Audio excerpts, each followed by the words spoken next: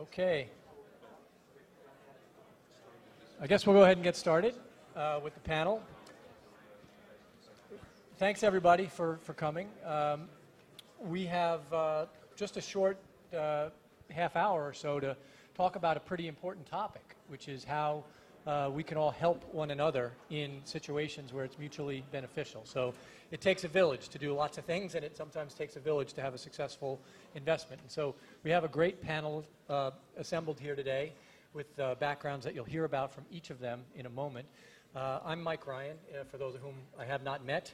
I have a family office, MDR Capital, and spent the majority of my professional career at Goldman Sachs, and then worked at managing money for Harvard University, and then have been investing my own family office capital. And as you may have heard in an earlier presentation, we make our analyst team and our technology available to other family offices in pursuit of direct investments.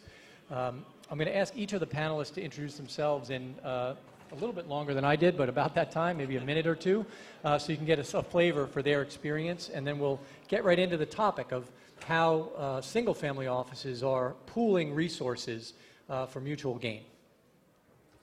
Hi, I'm Teresa Esser. I live in Milwaukee, Wisconsin. My angel investment network is called Silicon Pastures Angel Investment Network. My husband and I went to MIT. He started an Ethernet telephone company that raised money from the MIT endowment directly. He raised venture capital. I wondered how he did it, and so I decided to research and write a book on how venture capitalists make decisions. If anybody would like a copy of that book, come and give me your business card. I give away copies. It was published by Time Warner. It turned into a foundation, the Venture Cafe, and there are networking events that they put on in 8 cities around the world, including Rotterdam, Miami, so you can get a free beer out of this foundation paid for by venture capitalists. So I make investments in the Midwest Great Lakes region, and I add value to my portfolio companies. Midwesterners are often insular. We work really hard. We work on manufacturing. We manufacture things, and we sell them. We export. The Midwest has a trade surplus. We have a trade surplus, and we export out of this country. And I want to do more of that. I want the United States to manufacture more and sell more and export more. And I use big data. I use big data to figure out how we should do that better. So I'm on a mission, and my mission is to help the United States export more. Thank you, Teresa. Thank you. I'm Vincent Pica. I'm one of the managing partners of Safanad. I see some familiar faces here. I know Richard's probably outside doing his own networking, but thank him for inviting me back. I worked on the street as well for 25 years for a company called E.F. Hutton & Company, and then Prudential Securities. Left in 2000 to start what eventually became Safanad. We own or control about $10 billion of real estate or private companies now in a small handful of what we call verticals. And we are the largest investor in everything we do. We're really an old-fashioned merchant bank. We started with family office backing, so to speak, but our intention always was to be a merchant bank, an asset accumulator, and to do that in partnership with other like-minded institutions from the region, from the United States, and from the Far East. Thank you. Angela? Hi, my name is Angela Lee. These days I wear 2 hats. I spend most of my time at Columbia Business School. I'm the Chief Innovation Officer there, and I teach courses in leadership and venture. And then I'm also the founder of 37 Angels. We're an angel network based here in New York, comprised of high net worth individuals and family offices, and we invest primarily in seed and Series A tech-enabled startups. And we also teach people how to be investors. How do you figure out valuation? How do you invest in the next unicorn that we all so desperately want to be in? And prior to this, I'm a recovering management consultant, and I'm a former founder. 37 Angels is my 4th startup. That's great. It's a rush to judgment here. So we are a 300-member investor group, Landmark Angels and Landmark Family Office. So the difference is we have high net worth, and then we have ultra high net worth in the family office sector. And we put together an investment alliance of some of the top families in the U.S., essentially to, what we're talking about here, co-invest together. We're not a fund yet, although we're raising our first fund, which I'll get to later. And what we do is we invest not just in venture. And the key today will be best investment opportunities. Why? So you don't lose money. That's why. And we do social impact investing in the venture space as well, and in other categories. Alternatives. The alternatives we cover are real estate, private equity M&A, and venture, with the idea that we cross-fertilize those investments into an active portfolio between stocks and bonds and these alternative classes where the returns are higher. Great. Hello. Hi, my name's Henry. I represent Yeoman's Capital as well as YGC, which stands for Yeoman's Growth Capital, which is a later stage blockchain fund. So we're kind of the rare kind that's a family office that only invests in blockchain-related equity and tokens. And we're pretty deep in the space. My background comes from Facebook after 2.5 years of working with hyper-growth, direct-to-consumer companies, advising and growing those companies, spending over $150 million in advertising growth. And prior to that, my background was in finance, and I grew up in China, Japan. So I spent 8 years in China, 7 years in Japan. I'm native speaker in all three. Great, thank you. So just to kick off the discussion here about collaboration and mutual gain, I'd like to ask any of you, do you source a lot of deals from other family offices? And similarly, do you share your deal flow with either a select group or a broader group of others? Yes to both. Where our deal flow comes from, they can come directly, you said, from the family offices themselves, because we see those opportunities. But most of our deal flow will come from our own sourcing. So we go out to, as a group, to over 50 venture-type conferences a year and bring back what I call best of breed. So there are a lot of companies that compete in different spaces like healthcare, energy, and so you have to distinguish which ones are the very best. So we have to filter those particular investments that we see as potentials to bring back the very best deals. So what we've done through the family office network we have is we co-invest directly with the other families, meaning they have opportunities to see the same deals. If they're not at the events, we still show them those opportunities. There is a lead family office, and then they fill in around that lead. So we can do what we call a special purpose vehicle and put them all into one vehicle. We're fortunate that in numbers, in 2009 we had 0 family offices. Today we have, again, close to 140 family offices, not all doing venture, and that's why we're doing the other categories. Absolutely. Just to put some numbers behind it, we look at about 2,000 deals a year, and half are completely unreferred, and half are referred from networks, of which family offices are a large part of it. Of our portfolio of 50 investments, 42 were referred in. So even though from a volume perspective we're seeing a ton of unreferred, not surprisingly, the quality is much better from folks that we know and we trust, and I believe you're only as smart as your network. I agree. We scrub the Midwest. We know where just about all the business accelerators, research parks, angel investment networks, early stage, high-tech venture capital funds. We look through our entire region, and we have syndication relationships, so we'll call people and say, what's coming through? Is there anything that could use an Asia strategy? Do you have any products that can be exported where you're not worried about reverse engineering because there's a sustainable and competitive advantage? And so I hunt, and I don't worry about whether deals come to me because I'm going to find the right ones by just scrubbing the entire region. So maybe we'll follow on that and ask maybe others, to Vincent, to answer. What are the benefits of working with others? Sure. Well, the obvious thing is the diversification of intellect. You know, we all have, I'm sure, suffer from the disease of I'm smart, so I'm smart in everything. It's probably not true. There's very few people that are smart in everything. So the advantages of having multiple partners, multiple insights, multiple perspectives on a particular investment opportunity or a transaction, is obvious, unto itself. Hearkening back to your first question about deal flow, you're also amplifying your deal flow. I would suggest, though, that in the family office building, that culture matters an awful lot. We've had very large institutions that want to invest in us, and the culture just wouldn't be the same as what we are today, which is a partnership in every respect. So that culture, that cultural imperative runs right through everything we do. And I would suggest to you, if you're in the family office building business, that sounds familiar to you. Yeah, I think from our perspective, opportunities can come from anywhere around the world. So when we speak with other family offices, other funds, and the relationship we've built over the years, gives us a tremendous amount of opportunity for us to explore outside of the U.S.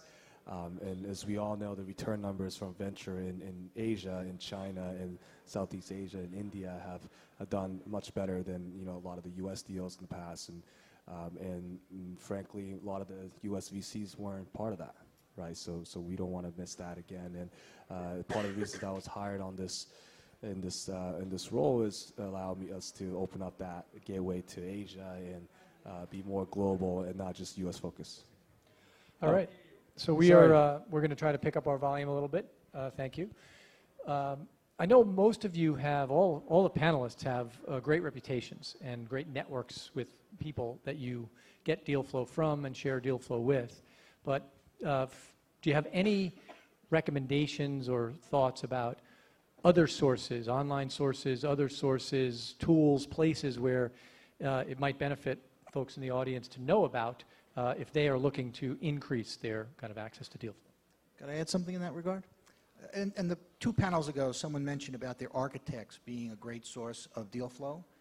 So are your auditors, so are your lawyers. It's the person you go to and say, you probably have a client with just a little more capital would be a great client of your law firm or of your auditing firm. And tell us about that person. And then we get into that cultural thing with them.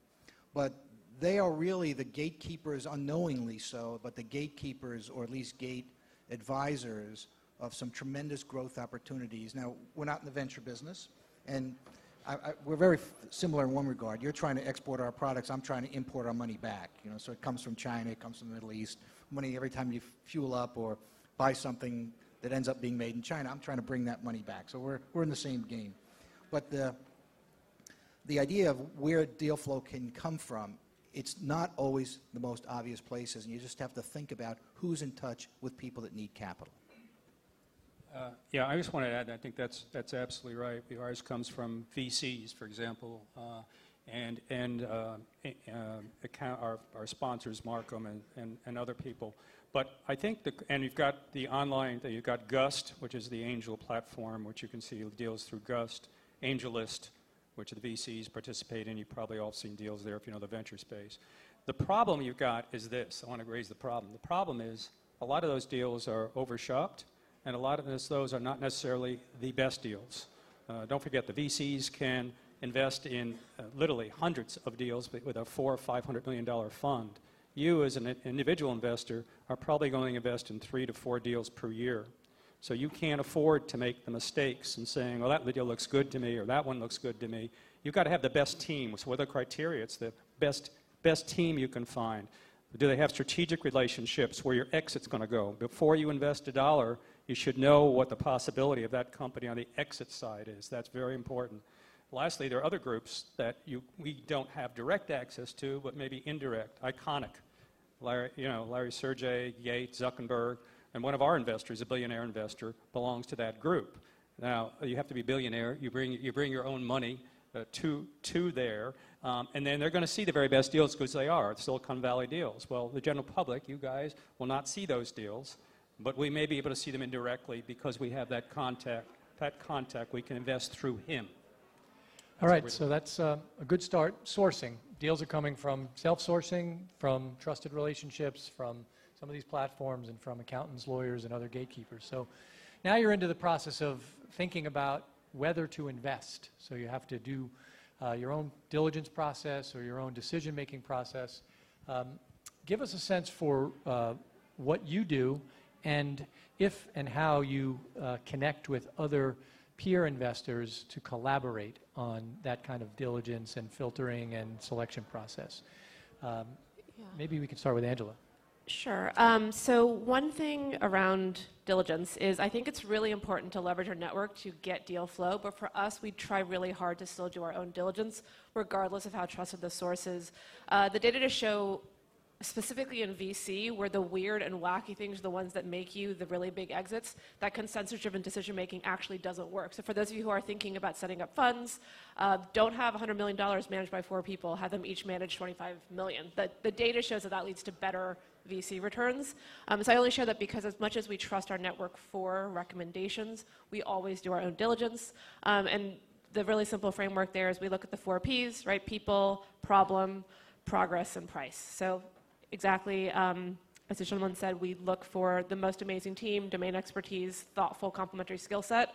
We look for really large markets with attractive competitive landscapes in problem.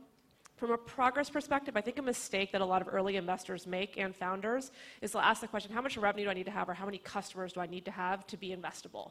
And I care much more about whether or not that revenue is repeatable and what you know about your customers' needs than the fact that you have $500,000 in revenue. If you don't know things like daily active user rate, time on site, all that kind of stuff, it doesn't matter if you're just a really good salesperson, in my opinion. And then, of course, the deal terms, right? The price has to make sense from a valuation perspective. Teresa? I like to use the resources that are available to everybody because we're all Americans. Every time you ship something, you take it to the UPS store, you take it to the post office, you have to fill out a customs form. You have to figure out what's SIC code, what's the SIC code, what's the NICS code. You have to say the dollar amount of the thing that you're sending, and you have to name the country. So the United States Customs Office has a huge amount of data about what's leaving our country. And there are programs you can go through to find out if you're making something here, where should it go? And then the thing that I want to do when I'm doing due diligence, I ask the entrepreneur important questions to find out how motivated they are. And I'll ask them, and also to find out if this is going to be a good fit for me.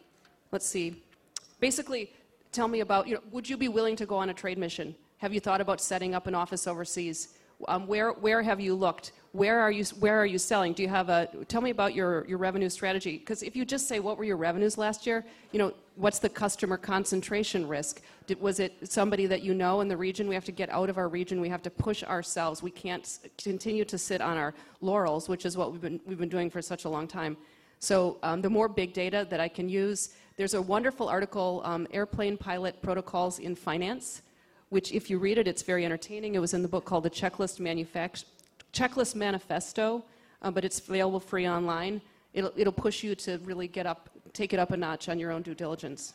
Great, and Henry, maybe I'll give you one last word on this. Do you collaborate in evaluating any of the kind of deal flow that you consider investing in? You have a very specialized area of focus, and so I'd be interested to hear if you're working with collaborators on things. We often collaborate with the others. So, we have other funds and other family offices that we work very closely with in many different regions around the world.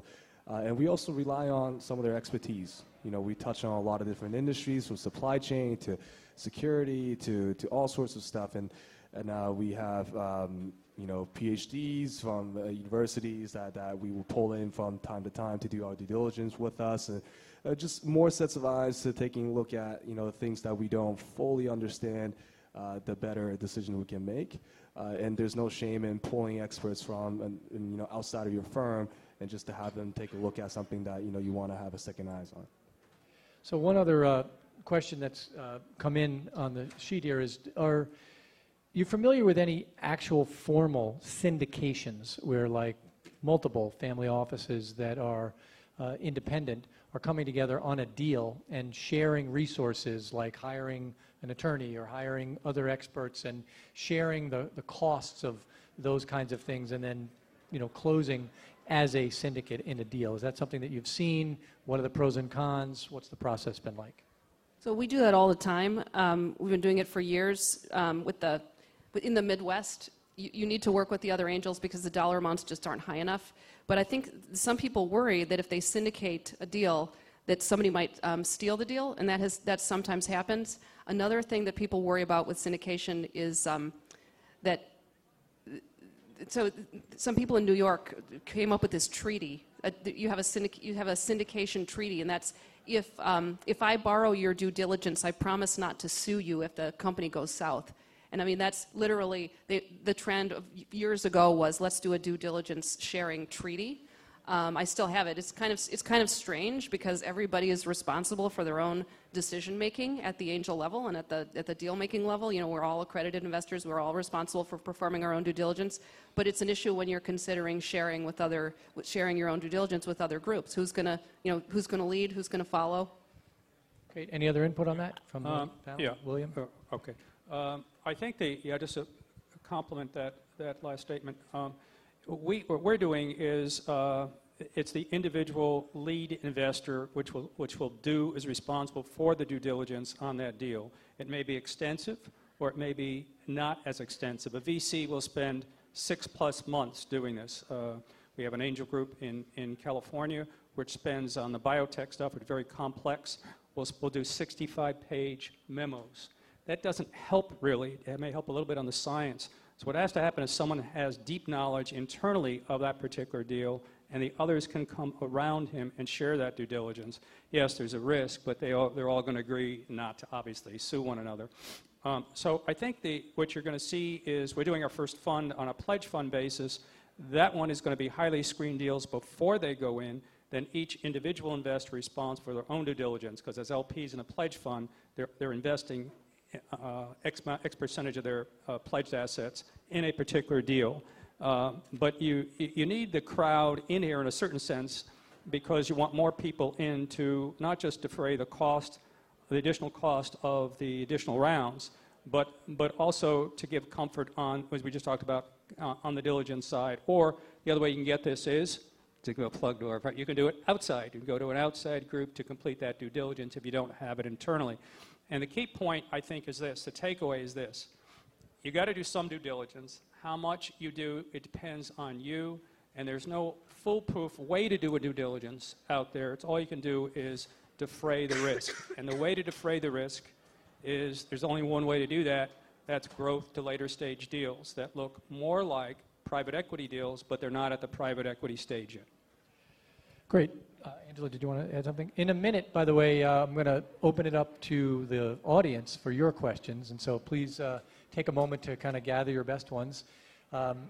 Before we do that, though, I'll ask one more question and ask you to be brief on this. But is there an area right now that's interesting to you? There's a kind of deal or a kind of investment that you're excited about, because everyone would be curious to hear just in a sentence or two from you about those kinds of opportunities and what's top of mind. You want to go down the line?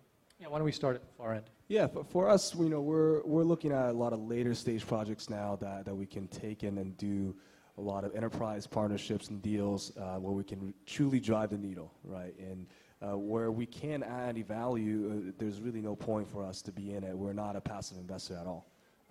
My background isn't passive. We're actively managing and advising companies on a weekly basis. So the places where we're highly interested is where we can uniquely drive the value for the companies themselves. What we do is through the new fund, what we're going to do is that provides the base investment, smaller IRR than the typical venture, because again, look more like PE deals, but that's the base where you're really not going to, hopefully, lose money, or at least not to the extent the VCs do, and target an 18 IRR in that fund. So highly screened deals going in, growth to later stage, just following your point, because I think that's the base for these type of investments. The risk-adjusted part will be in the individual investments in the earlier stage venture-type deals in this space. We're complementing that with real estate and private equity in all those areas, because you should be able to diversify your investments. The last thing is, which I think we're getting to, is what types, is there any category of investment that I would invest in today? I would take a look at the future. What looks good in the future space? Robotics, artificial intelligence, driving different businesses. To the extent you can identify those businesses in advance, and that's what you should be investing in. One specific area that we're looking a lot in is if you think about virtual reality, if you think about the hardware of virtual reality, we're not investing in that because we think that's very difficult to predict. We're also not investing in the content layer in terms of what sits on top of it, but we're investing in the software layer that enables that content to sit on those devices. And so we're spending a lot of time looking there. And then another fun one is cannabis.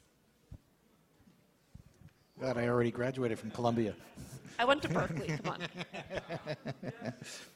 Well, I mentioned earlier we're in a handful of, we call them verticals. That's senior and specialized health care.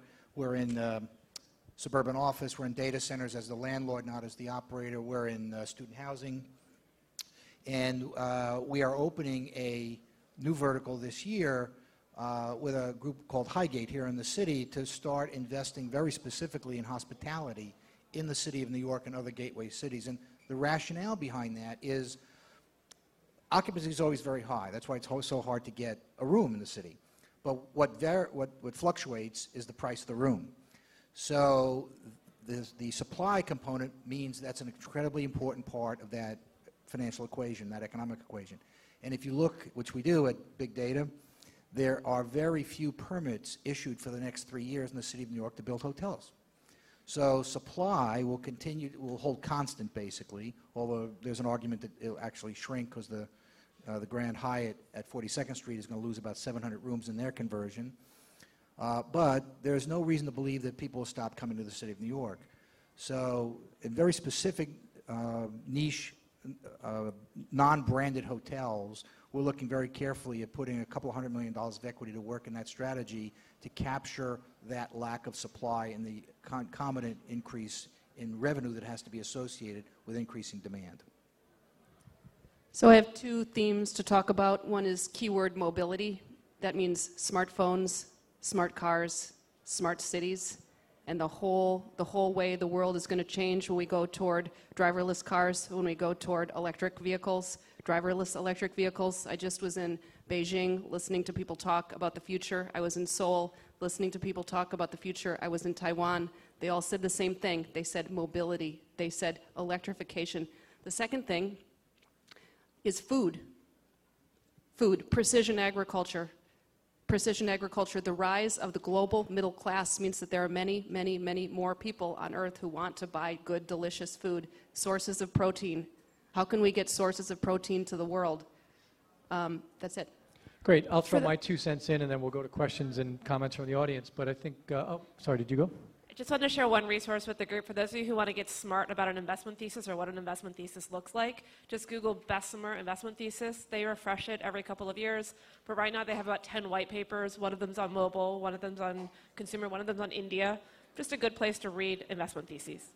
Yeah, the only thing I'd add to that, and then we'll get to questions, is, sectors and specific themes are always the most exciting things to focus on and to talk about. But there are some sort of general things that are on our mind. One is there's just a tremendous premium right now for growth and stability. And I like growth and stability as much as the next person. But you can really generally buy attractive yet maybe volatile cash flows at a very, very low price today in today's world because growth and stability has been priced so dearly.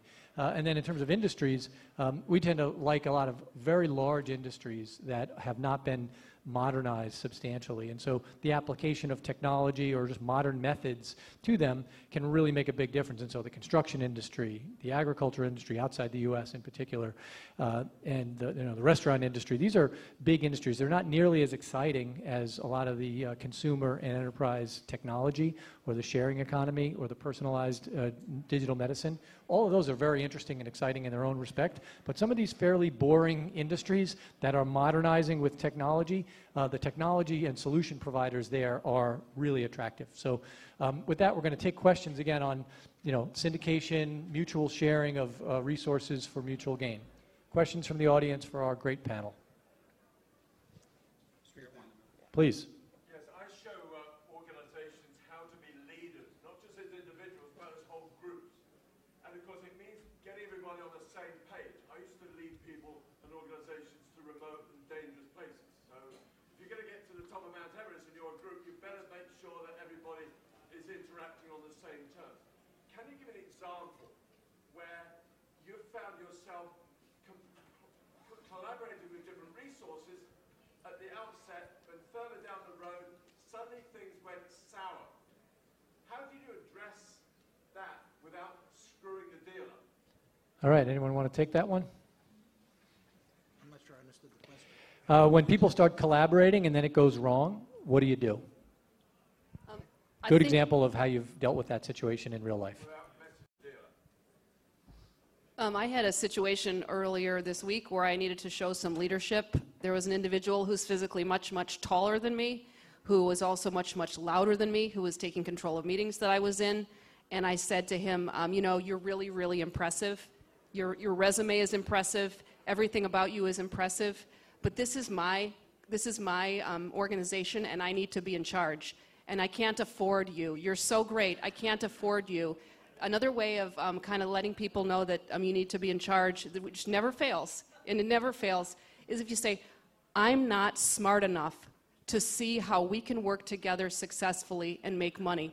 I'm not smart enough. They'll never argue. All right. Words to live by.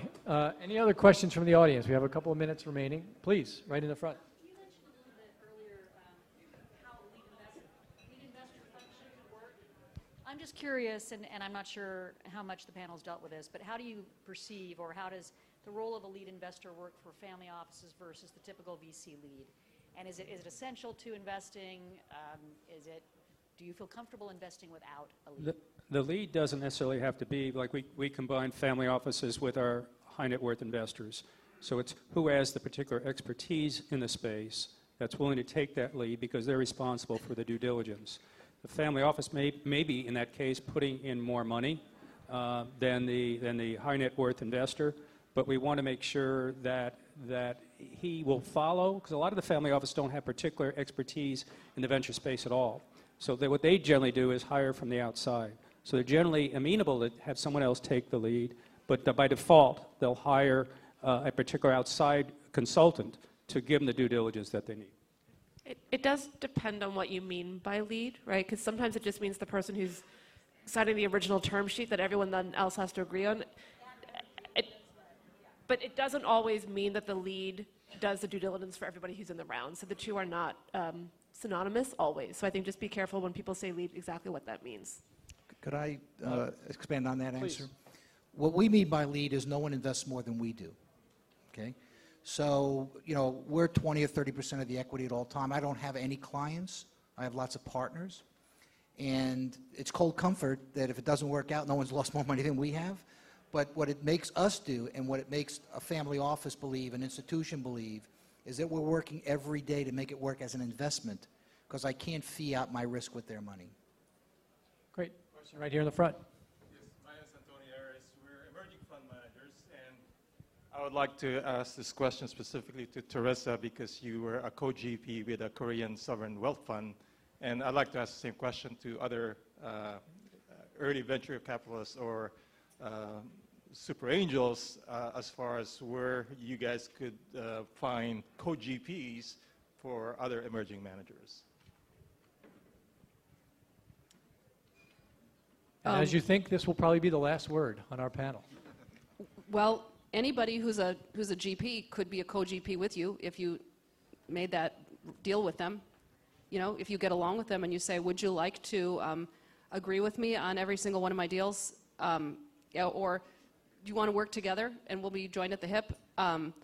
That's what being a co-GP is. So everybody has to unanimously agree, but if anybody vetoes it, then you'll all be saved from making that mistake. But within that group, you'll get the benefit if they have something, it's like proposing marriage. So find any GP that you might want to work with and then pitch them on that.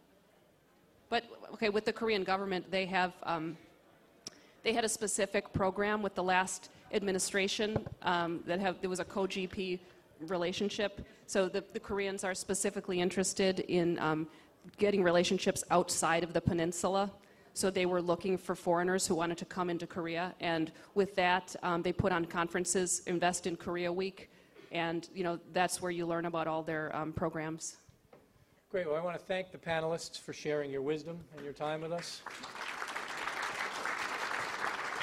And I think all the panelists will be outside and downstairs for the next little while. Thanks so much. Thank you. Thank you.